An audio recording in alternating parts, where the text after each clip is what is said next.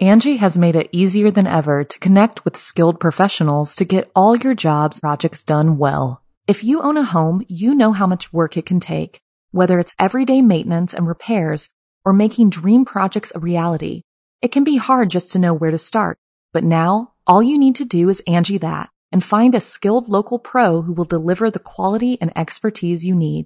Angie has over 20 years of home service experience, and they've combined it with new tools to simplify the whole process.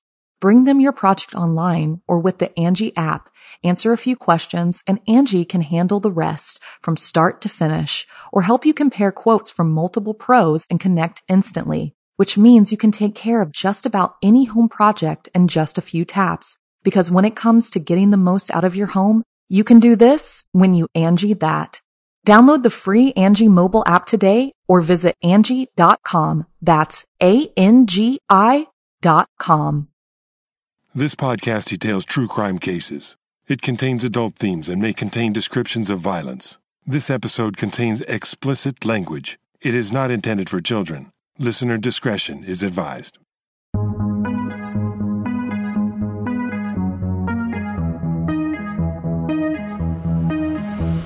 Thank you for joining me for today's episode of Once Upon a Crime, and welcome to the first episode of October, or what we like to call around here, Rocktober. I'm going to be doing this and probably the subsequent episodes in this series a little differently for a couple of reasons. As you might already be able to tell, this is going to be a little bit more casual. And the reason why I feel like it lends itself very well to this subject, which is rock and roll mayhem. Rock and roll mayhem, rock and roll stars, rock and roll music, all kinds of music actually. But I am a big rock and roll girl from way back. A lot of you guys who have been following the podcast for a while know this about me. I was one of those people that spent my money on, the latest album that came out, or a cassette or CD, depending on your time of when you came up in your music loving days.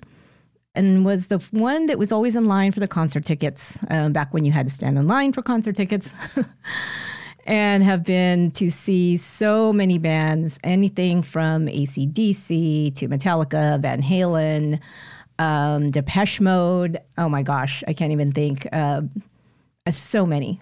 I have a list. I have a list somewhere of all the bands that I've seen. You know, different kinds of music, and I've had a great time. I still do when I can catch some of my favorite bands. Of course, the ticket prices have gone up a little bit over the last 20 or 30 years, which, sometimes makes it cost prohibitive. The last concert I really wanted to see was going to be near San Jose, California, my hometown, was the Red Hot Chili Peppers, because I have never seen them live. And I could not swing those tickets, man. It was just out of control. So it was at a venue that, is known to be a little pricey. So I had to skip that one, unfortunately. But I have seen many, many of my very favorite bands. So I've been very, very lucky.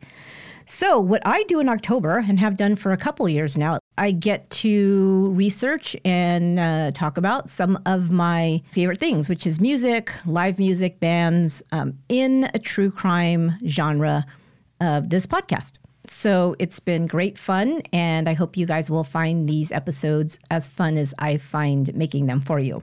So I'm going to start off with this one, and this is one of these bands that, of course, is iconic. It's also a band who I kind of came into, my adulthood with a little bit, and that was Guns N' Roses. And also, Guns N' Roses is one of those bands, and specifically the lead singer, although there was a lot going on with other band members as well, which I might touch on a tad bit. But this is really going to be about Axl Rose, because we have known from the beginning of Guns N' Roses, Axl Rose to be a little bit, shall we say, volatile. So in this episode, you're going to hear a little bit about Axl Rose and his antics on and off stage. And also, you're going to learn a little bit about his background, which I found fascinating, because I really didn't know a whole lot about his upbringing. Maybe you guys did, but I did not. I have very little time to watch behind the music kind of things, even though I find them fascinating when I am able to watch them. But so maybe you saw that on something like this. I would imagine there has to be things like that out there about Axl Rose and his life, because he's just a very unique and special person. Okay. So I'm going to start this off in just a second, but I'm going to take a short break here to play a promo of one of my best podcaster friends. And I'll be right back.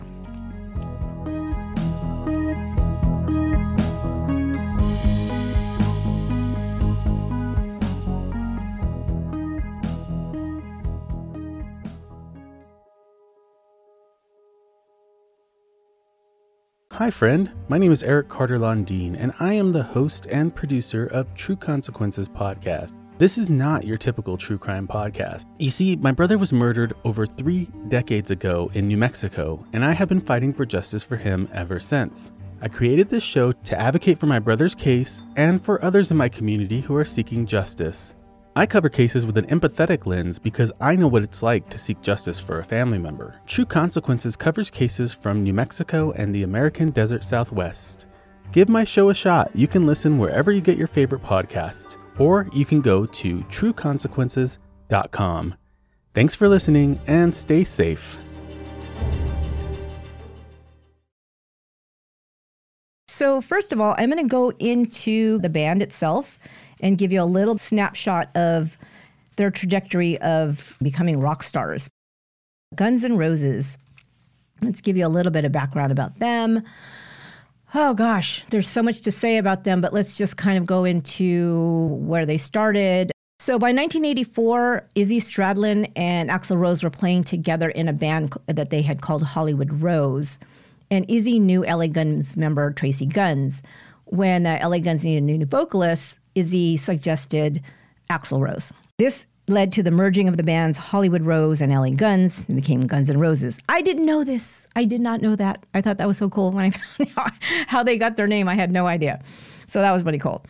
But by June 1985, the band consisted of Axl Rose, the lead singer, Slash, everybody knows Slash, Top Hat Slash, the lead guitarist, Izzy Stradlin, the rhythm guitarist, Duff McKagan, the bassist, and Steven Adler as drummer.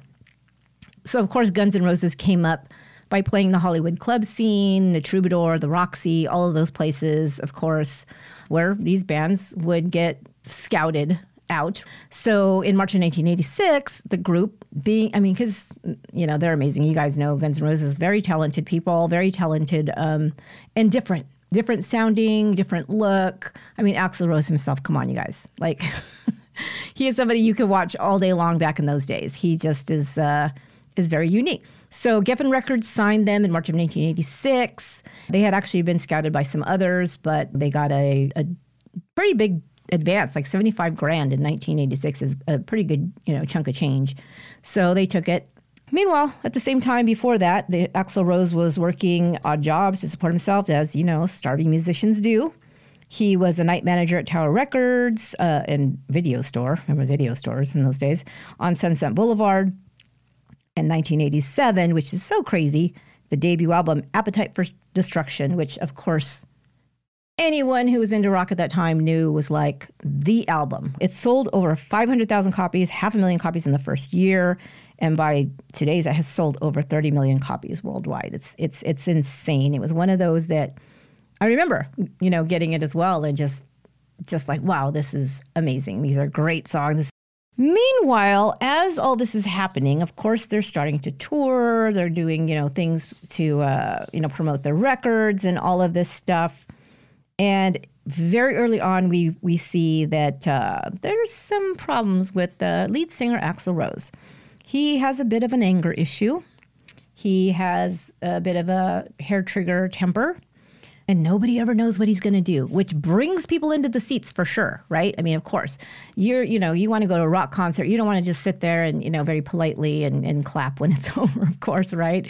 It's going to be that, you really want to get into it. You want the energy of a rock concert and the band and the whole thing. And believe me, Guns N' Roses brought that, and they also brought the drama. Because Axl Rose, as much of a showman as he was also a loose cannon. Let's just keep it straight here. Bit of a loose cannon. Nobody ever knew what he was going to do. People were there for it. They wanted to see, what is he going to do? What's going to happen? I'll give you some examples of that. Here's one thing you're going to learn about Axl Rose. I'm going to tell you about his background in just a bit here, and it's all going to come together if you don't know about his background. He is very averse to any kind of authority. He does not like rules. He doesn't like following rules. He doesn't like being told rules. He doesn't like anybody looking at him cross-eyed who might tell him a rule or say something he cannot do. So this, of course, as you can imagine, is going to be a bit of a problem when you are touring and you have tens of thousands or even hundreds of thousands of people coming to watch you. And of course, there has to be rules. There has to be order. There has to be, even in a rock concert, there has to be order. Of course, we love the crazy rock concert energy, but we don't want to get trampled to death. We don't want to get, mauled. We don't want to get elbowed in the face when somebody's trying to get in front of us. There has to be some order. You have to be able to get all these people in a venue, out of a venue, move them where they need to be, make sure they're not, drinking or taking some substance that's going to kill them or make them very sick or whatever. I mean, there's all kinds of things that have to happen for a concert or any kind of event with that many people coming together to go off and people can be safe and have a good time and the whole thing, right? That's behind the scenes. We don't see that. We just go and, rock out. So anyway, some of the things that happened, 1987, an Atlanta concert, Axl Rose assaults some security guards. He doesn't like people in this way. I don't have the whole story behind that, but there's so many of these that I couldn't really just give you all the details. In 1988, at a Guns N' Roses show, because it can be chaotic, riots nearly break out in 2 shows in New York. So one of the first tours, just to get an idea of some of Axl Rose's behavior and things that happened on tour and things that happened at the band when they were playing live, is their first extensive tour was in support of the debut album, Appetite for Destruction. That was a 16-month-long tour, and they were going to be playing dates in Europe and the U.S., as you do when you're a band. This was throughout the second half of 1987. During the 87 tour, drummer Steven Adler, who I'll tell you a little bit about later, broke his hand in a fight and had to be replaced for 8 shows. And the next year, Adler went to rehab, so of course had to be replaced again. So again, going back to that 1987 show in Atlanta where Axl Rose assaulted these security guards, he was actually held backstage by police because he was so out of control. The band had continued the concert with a roadie performing the lead vocals. And then something more tragic than that happened at England's Monsters of Rock Festival, which was held in August 1988 at Castle Donington in England. 2 fans were smashed to death when a crowd of between 110 and 120,000 people, that number changes depending on who you believe, began slam dancing and, doing the whole mosh pit thing during the song It's So Easy. And the crowd kept surging forward, and as we know, that could be deadly. And that's what happened. People towards the front of the stage got smashed, trampled. One got suffocated death and one got trampled. The band would say that there were no rules for crowd control at that venue. There was no rules for the capacity of the size of the crowd. Like I said, it was a Monsters of Rock thing. So it was one of those really big ones that were outside and they had multiple bands and all that. So they blamed it on that as well. But some people also say it's the energy of the people coming together, and sometimes it just gets out of control. I'll tell you about somebody later who has a good point to make about that, about who's in control of the crowd.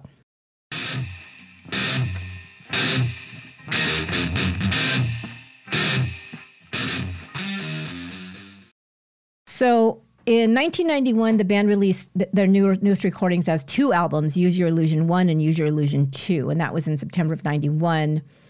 And that hit number 1 and number 2 immediately, right? So this was like a huge, huge deal. They had sold over 770,000 copies and 685,000 copies in the first week, which is insane. And so they had already started to embark on this Use Your Illusion tour, which would later be dubbed the longest tour in rock history. It was a 28-month-long tour, 192 dates in 27 countries, which seems insane. This, of course, as you would imagine, it's just going to be a lot of stress on the band. It's going to be a lot of different venues, a lot of things going on. And meanwhile, by this time, because of all of the antics that have happened at other Guns N' Roses concerts, live concerts, they have already been dubbed the most dangerous band in the world. That's what they are being called. Of course, the reputation maybe have been solidified by that, the deaths in the Monsters of Rock, which, of course, we can't necessarily say was their fault, but, it was one of those things. There was just constant chaos and things happening. Also, by this time, we know that there was a lot of stress and tension in the band because there had been a lot of turnover in the band.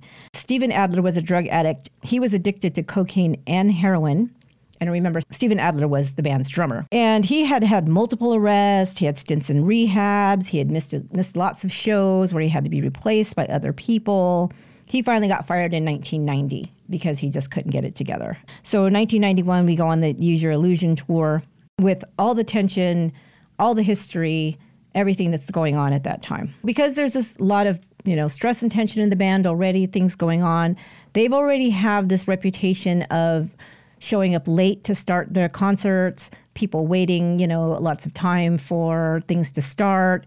Axl Rose getting on the stage and maybe dilly-dallying around or getting angry and, stopping in the middle of songs to rant or do something else. And so, like I said, for some people this could be entertaining, but for others it was just annoying. You pay money to go to a concert and you have this going on. A lot of that happened as well because, like I said, there was tension within the band. So all of this now is going to come to a boiling point in what would forever be known as the Riverport Riot. So I'm going to tell you about what happened on the Use Your Illusion tour on the night of Tuesday, July 2nd, 1991. And this was in Maryland Heights, Missouri. The venue was called Riverport Amphitheater.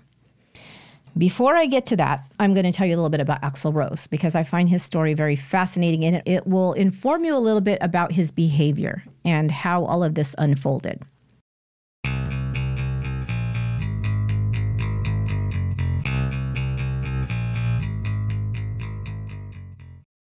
Angie has made it easier than ever to connect with skilled professionals to get all your jobs projects done well. If you own a home, you know how much work it can take, whether it's everyday maintenance and repairs or making dream projects a reality. It can be hard just to know where to start, but now all you need to do is Angie that and find a skilled local pro who will deliver the quality and expertise you need. Angie has over 20 years of home service experience, and they've combined it with new tools to simplify the whole process. Bring them your project online or with the Angie app, answer a few questions, and Angie can handle the rest from start to finish or help you compare quotes from multiple pros and connect instantly, which means you can take care of just about any home project in just a few taps. Because when it comes to getting the most out of your home, you can do this when you Angie that. Download the free Angie mobile app today or visit Angie.com. That's ANGI.com. Angie's List is now Angie, and we've heard a lot of theories about why. I thought it was an eco move. Fewer words, less paper. No, it was so you could say it faster. No, it's to be more iconic. Must be a tech thing. But those aren't quite right. It's because now you can compare upfront prices, book a service instantly, and even get your project handled from start to finish. Sounds easy. It is, and it makes us so much more than just a list. Get started at Angie.com. That's ANGI, or download the app today. Okay, who is Axl Rose? Well, you got to imagine he wasn't named Axl Rose at birth, although that would have been really cool. He would have had really cool parents if that had been true. So he was born February 6, 1962 in Lafayette, Indiana. His real name was William Bruce Rose, Jr. His parents were Sharon and William Bruce Rose. His mother, Sharon, was only 16 years old and still in high school when she got pregnant with her baby, William. And his parents separated when he was just 2 years old. So his dad apparently had a reputation himself as being kind of a juvenile delinquent. The relationship between his mother and father was volatile, to say the least. And after they separated, his father actually abducted baby William, 2-year-old William, and allegedly, according to Axl Rose later, also molested him. His father then disappeared from his life. After his biological father had left, his mother remarried, and his stepfather was Stephen L. Bailey. His mother then changed his name to William Bruce Bailey, so she gave him her new husband's last name. Axl believed that Stephen was his biological father and didn't find out until he was 17 years old by going through insurance papers that he found at his parents' home that this man, Stephen Bailey, was not his biological father and who his real father was. That is when he began using Rose as his last name because that was his last name at birth. Axl Rose has a younger sister, Amy, and a half-brother named Stuart. Some of the stories that he will tell about his upbringing, he said that he and his siblings were regularly beaten by their stepfather. His stepfather was a Pentecostal preacher. The stepfather was also very controlling. He made the family live under strict religious rules. No music was one of them. No watching anything that even implied sex on television or anything like that in the home. He wasn't allowed to listen to any music. He got the idea from his stepfather because of the way he treated his mother and just the way he talked about women in general, that women would lead you to sin and they were evil and that kind of thing. So you see all these kind of things forming that are going to be forming in this young boy's impressionable mind that's going to make up his psyche. Pretty much everything was bad. Anything outside of just, strict adherence to what his stepfather considered God's word was not allowed, was bad, was evil, was, something that was going to make you a very bad person. They had to attend church, several times a week. When he was 5, William, he's still William, started singing in the church choir. And he even performed at services with his siblings under the name the Bailey Trio. So obviously he already had, a musical ability at the time, but was only able to indulge in it as part of his religious upbringing. But he continued with music because during high school, he participated in the school chorus and he also studied piano. After he discovered the truth about his father and that Stephen Bailey, who was abusive to him and basically told him that, he didn't care about him, didn't love him, nobody loved him, all of these terrible things, he became very, very rebellious, and he was often in trouble at school. Then you start to see the problem with authority figures and all of that that's going to continue throughout his life. He was arrested more than 20 times during his youth. He served up to 3 months on charges of public intoxication and battery. And the police threatened to charge him as a career criminal from all of these times they had to arrest him on these mostly minor infractions to destruction of property and sometimes assaulting people. After the Lafayette police, this is what he says. They had an eye on him all the time. He couldn't do anything. He couldn't go anywhere. He felt like, they were gunning for him to lock him up and put him away. So that's when he moved to Los Angeles, California. He arrived in Los Angeles. He was in a short-lived band for a little while with another guitarist. But then he formed the band Hollywood Rose, like I said at the beginning of the episode, with his friend Izzy Stradlin, who had also moved to Los Angeles, and the guitarist Chris Webber. So this is when they put out their demo and they started recording as Guns N' Roses. And at this time, he's only 20 years old, so very, very young. And also at this time, he legally changed his name to W for William, Axl Rose.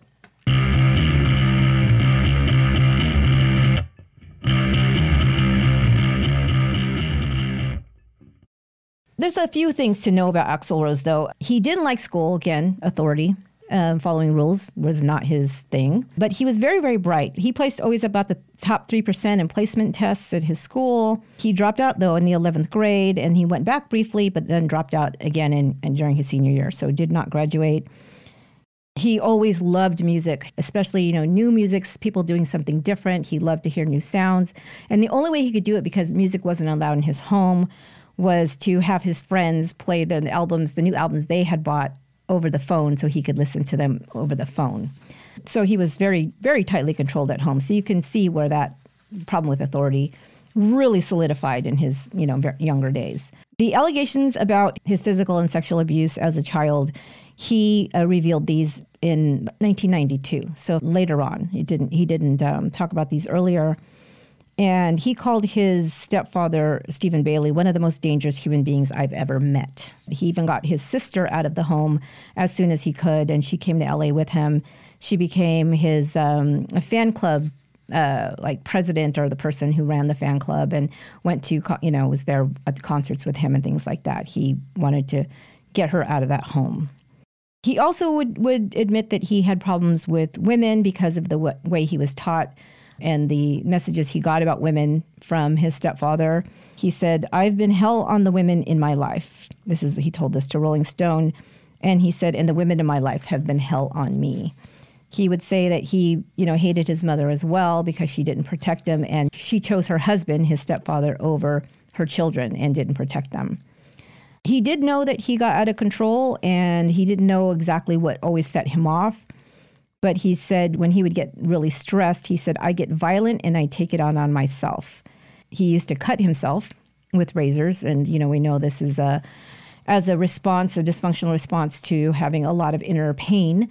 But then he said that realizing having a scar was more detrimental to him than maybe kicking in a speaker or destroying a guitar. And he said, I'd rather kick in my stereo than cut my arm. So this is where now the rage starts. He starts directing the rage outward. And of course, he has lots of ways to do this because he is in front of a lot of people and with a lot of stress, especially on this very, very long tour that I told you that they embarked on, the Use Your Illusion 28-month long tour.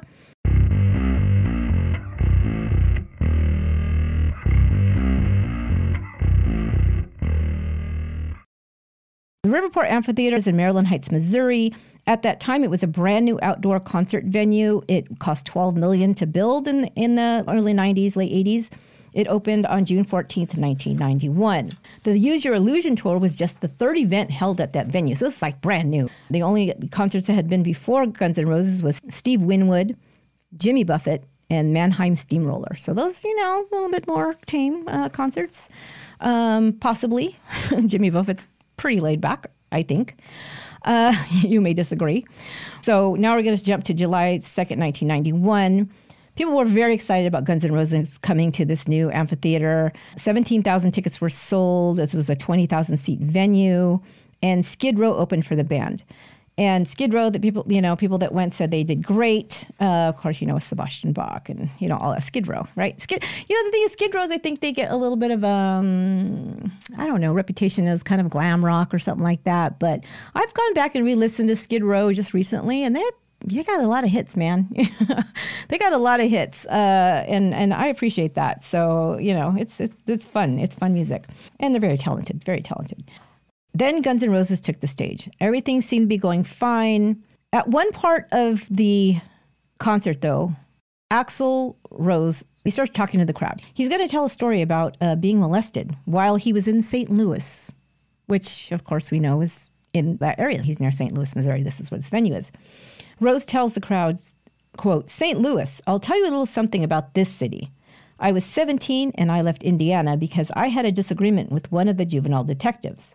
I had about $35 and I took a bus to St. Louis. That was cool. I had about half a joint and I went down by the arch and smoked half a joint.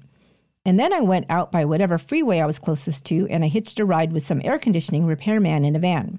It all seemed pleasant and safe enough and nothing really much happened. I was like exhausted and beat and never been out of my fucking town on my own in my life. And we went to some fucking hotel and I crashed out and this guy crashed out and I woke up and this guy was trying to F me. I don't care. You can be male, female, you can be an effing dog. I don't care what you are, man. That shit ain't right. It took everything I had not to slash his jugular vein. End quote. Okay.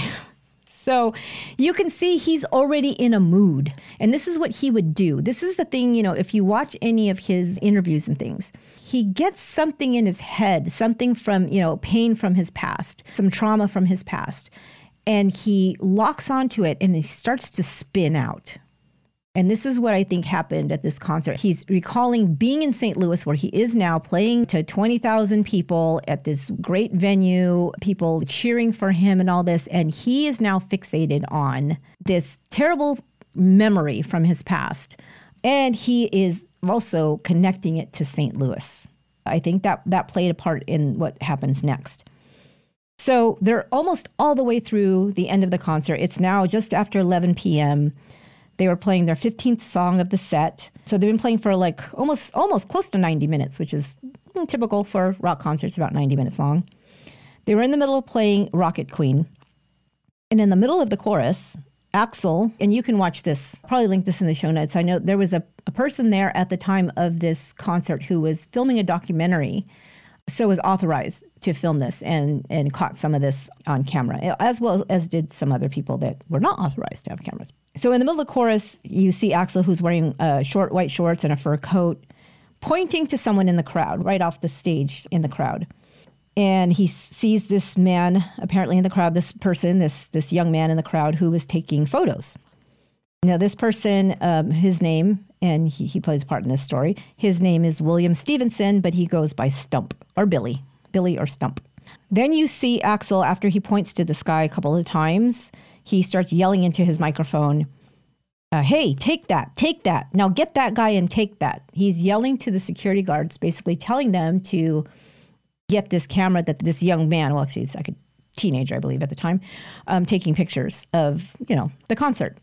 And this is a problem at that time because, of course, this is pretty much, pretty close to pre-cell phones or whatever. We don't have a lot of that going on. But one of the things what would happen in the shows is people would used to bring in the day, video cameras and things like that. And they would, videotape the show and they'd bootleg it. They'd sell it. They'd sell it to, their car trunks or whatever they did. And bands didn't like this because sometimes they would put out their own concert videos or just, it's just disrespectful. There's rules about it and, taking pictures or videos at venues, you guys know this. If you've been to any kind of live event, it's just not allowed in 99.9% of, cases. I guess somebody doesn't move fast enough because a minute later, security would say they didn't even see yet who he was pointing at. He would say later that he had told them several times. We don't know if that's true or not, and possibly it was. So Axel now doesn't want to wait. He yells, "I'll take it, goddammit." You see him flip off his hat and in the same motion jump into the crowd. I mean, he just launches himself over the crowd at this guy and dives into the crowd. Now he kind of disappears. You don't really see. You see people kind of moving. You see people kind of, gathering in that area a little bit, but you can't really see what happened. What happened is that he tackles this guy, Stump. And Axel and Stump actually flip over a row of seats. And these are seats that are bolted to the ground. At the same time, Axel was hitting Stump and demanding that he give him the camera. So he's basically fighting with this guy. Now, security, of course, they're jumping in there because Axel, he could get ripped apart. He could get, punched. This is the main singer of the band. They can't have him getting hurt. And they need to get him out of there, too, because they don't know what else could happen. I believe he does grab the camera. And the security starts, leading him away. This guy, Stump, says, "I didn't even know what happened, man. Something hit me. I fell over. We're kind of grappling." And all of a sudden, he goes, I finally was able to turn my whole body to kind of, move. And he's just gone because I guess the security guards had pulled him off and pulled him away. So Axel had actually been punched, and one of his contact lenses flew off during this brawl. So he was angry about that.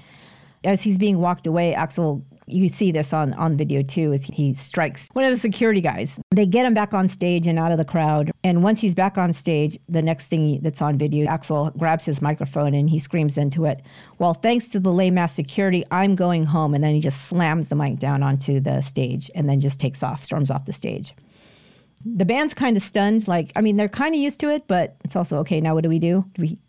Do we wait? Do we play? It's that kind of thing. After just a couple of beats, Slash, the guitarist, tells the audience, "He just smashed the microphone. We're out of here." And he takes off, and the rest of the band follows him and walks off the stage. The medics now are in the crowd trying to help Stump. He actually ruptured a disc in his back when he got flipped over the seat, is what happened. So he couldn't even really move. He was in pain, couldn't move. Of course, the crowd, think about it. You're at a rock concert. What do? You're waiting. You're waiting this out because, okay, he got pissed off, whatever. That's Axel. That was crazy, man. Everybody's waiting, right? And they figured he's going to be out in a minute. The band's going to come out in maybe, 5, 10, 15 minutes, something like that. He's going to come down. They'll finish the last song. They'll do their encore, and then it's all good, right? But nothing was happening. They're waiting. Nothing happens. And the crowd starts to get restless. So they start throwing cups, bottles, booing, all that kind of stuff, and what a restless crowd would do. Remember, they're almost all the way through this concert. So what happens by the time you're 90 minutes into a rock concert? You're going to have a lot of people who are inebriated, who are, they were just in all this high energy. They're all amped up. They have no patience for this. So more things are being thrown and general, low-level mayhem, but a little bit of chaos, let's put it that way. A member of the security team makes a statement over a mic and says, "Everybody needs to calm down for the show to continue." Meanwhile, backstage, Axel's backstage, he is not getting ready to come back on stage. He is still pissed. He is ranting. He is raving. He is out of control. The first thing he did is he went into his dressing room, slams the door shut, and the person who's standing outside, one of the security team, can hear him just destroying the inside of the dressing room, because this is something he does when he gets angry. He just just destruction. Appetite for Destruction, perfect name for their first album, right? Totally. And they had to be talking about him.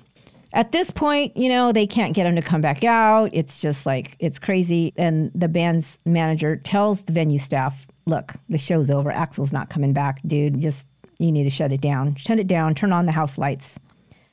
You know what happens when the house lights get turned on. You're like, oh, man, it's over. Are you freaking kidding me? Even when it's been a great show and you've had 2 or 3 encores, when the house lights come up, it's always disappointing, right? It just always is. Already a little restless, waiting for something to happen.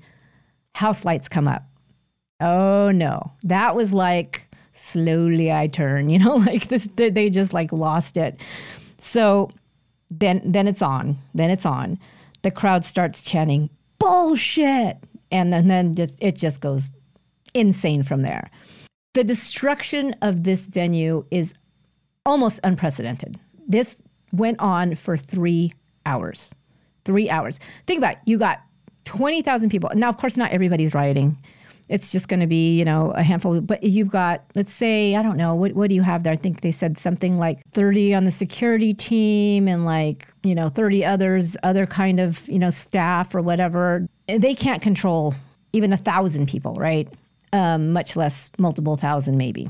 So cops are called in. Now, once the cops come in, it makes it worse. It makes it worse because now people are just like, okay, yeah, now this is it. They just double down on being destructive. But this is really bad, you guys. I mean, like I said, you could see some of this video. People start to rip out the seats. Now, these seats, first of all, they're new. Very nice seats. And they're bolted to the ground. 4 bolts in each seat, through metal plates into the concrete, right? Ripped up. So there had to be some force and people doing, really dedicated to getting those seats. Not only do they rip them up, they start flinging them like Frisbees. Multiple people got hit in the head, stitches, concussions. It's terrifying. It could have been very deadly. The video screens, people were climbing up because these video screens in those days were the type that it's kind of like a thick fabric. I don't know how to explain it. Well, you know what I mean. Like the screens are they're like on metal kind of frames, but they're like a thick fabric. That's the screen. And of course, there's a post. There's wires that go up to it, that is connecting it to, power sources below. People are climbing up. People are swinging on the cables. They're swinging on the cables. They're climbing up the cables. They're ripping those video screens down. Those got ripped apart. Other people stormed the stage. Now, the band, remember, they walked off. There's still equipment up there. There's amps, there's guitars, there's speakers, there's, all kinds of stuff. And they're just grabbing this shit. Some of them people are destroying it. Some people are stealing it. It's just, you're talking tens of thousands of dollars worth of equipment. As a matter of fact, there was an amp that belonged to Izzy Stradlin. And Sebastian Bach, he tells the story later, he's the lead singer for Skid Row, that they found Izzy's amp like 2 miles away at a bus stop. And the next day. And he said, I guess somebody stole the amp and went to go catch the bus. And maybe the bus driver said, dude, you can't bring that on here. So they found it the next day, just sitting at the bus stop. And they were able to, at least recover that. But this is how crazy this went. Started taking all this equipment. Police officers had come already. And some of the people, the employees, I mean, they're getting hurt. They're the ones, the security and other people who are trying to control things, they started getting hurt. Some of them they leave and they go lock themselves in their cars in the parking lot because they're like, this is crazy. We can't even leave. We don't know what's going to happen, but we can't be in there. Like these people are they've just out of control. They actually called a Code 1000, and this was made across all, nearby law enforcement, meaning that any and all officers had to make their way to this venue to try to control it. The backstage dressing area became a triage unit where they had people that were hurt in the riot and injured were being treated by medics. 65 people were injured, including 25 police officers. There was $200,000 worth of damage to the venue, and Guns N' Roses was banned from the city of St. Louis, or the St. Louis metropolitan area. One of the security team was later interviewed about this, and he said, I've worked many, many shows. I've seen many things at many concerts, events. He said this was the craziest 30 minutes of my life when he was actually part of, trying to control this crowd. He said and this is the part I was telling you about, the perspective of who's responsible for something like this happening at a live show like that. He said, we were prepared for 20,000 people. We were not prepared for the one guy who was in control to take it out of control. He said, what you need to understand is he is the lead of this band. He is who 20,000 people came to see. He controls the audience. He controls the audience. And when he went out of control, they went out of control. I kind of get it. If you've been to a concert, they do. It's the energy that's coming off that stage from that band, especially from the frontman of the band or the front woman of the band. And yeah, the crowd follows it for sure. So I get it. I get what he means.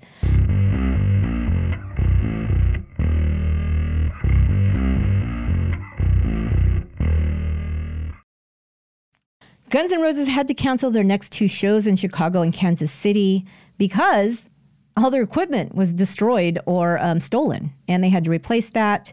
And the employees of the Riverport Amphitheater said that they had to spend the whole month of July getting the venue back up and running. Was there a criminal prosecution? Yes, there was. Axl Rose was charged with 4 misdemeanor counts of assault and 1 misdemeanor count of property damage. The band seeing the writing on the wall is that the front man was going to be arrested. Remember, Axl Rose was on tour, though, and so he just went to the next state. So he was out of the jurisdiction of it. Then they were out overseas on the European tour. So they just continued to travel, and, he was able to skate those charges for a while until he finally came back into the area. He was arrested a year later, and then now we get to a trial. During the 3-week trial, William Stump Stevenson, who was the one that was hurt, testified, and he admitted that he did sneak in this camera, a knife, and a bottle of whiskey. But he said, but that's not a reason for me to be attacked. He also said that, I always did this. I always took pictures at concerts. He goes, I'm not a bootlegger. I'm not selling this stuff. I keep an album because these are the bands that I love, that I follow. And I try to get these pictures. And then later on, I tried to get them autographed. This is the thing that I do. It wasn't anything nefarious. It wasn't anything, trying to rip off anybody. It was just for me, for myself. And yeah, I snuck it in. I didn't follow the rules. That's true. But I don't think I should be, assaulted because of it. The judge ruled that Axl Rose was not directly responsible for inciting the riot. However, he was charged with property damage and assault and battery and was fined $50,000 and given 2 years of probation. So after the trial, Stump Stevenson had his book of photographs, and he was like, I got a photograph of at that concert, and I want Axl to sign it. I think he owes me an autograph. And people are like, dude, you're got to be crazy. He's going to punch you in the face. So at the end of the trial, they were out in the hallway or whatever of this courthouse, and of course, reporters are interviewing Axl Rose, and here comes Stump Stevenson, and he stands there for a minute waiting, and then he basically says, I want you to sign this picture. And Axl looks at him like, dude, you got to be crazy. Like, what? And he goes, I think you owe me that. I'm not a bootlegger. I'm a fan. We are who put you where you are. We are the ones that buy your records. We are the one that buy your concert tickets. We put you where you are. I think you owe me an autograph. And wait in a second to see what he's going to do. Is he going to punch me or walk away? And he says, do you want it made out to Stump or Billy? And he said, hey, whatever you're comfortable with, dude. It's all good, right? So he signed it. I mean, that's amazing. Of course, Axl Rose and the band faced civil suits after the riot. And also, Stump Stevenson had sought at least $200,000 in damages for his back and also an ear injury, lost wages, medical bills. I didn't get a determination of that. It's one of those things that possibly got settled out of court, I would assume, maybe, if it did. That is Guns N' Roses and the Riverport riot. I hope you guys enjoyed that. I like those stories. It's crazy, crazy stuff. Rock and roll is a crazy life, man. It's a crazy life, but it's an interesting story to tell. It's not the kind of life we live, maybe unless are you a rock star listening to my podcast? Please hit me up. I'd love a ticket to whatever show. So I hope you really like that. So next week we're going to do another Bands Gone Wild, Rocktober, and I hope you'll be back with me then. Until then, you guys, thanks so much for everything. Thanks so much for listening. Thanks so much for indulging me and some of my favorite things: true crime, telling stories, rock and roll, live music, all of that and all of this is a great life. And I would not, like Stump says, I would not be here without you. So thank you so much, and be good to one another.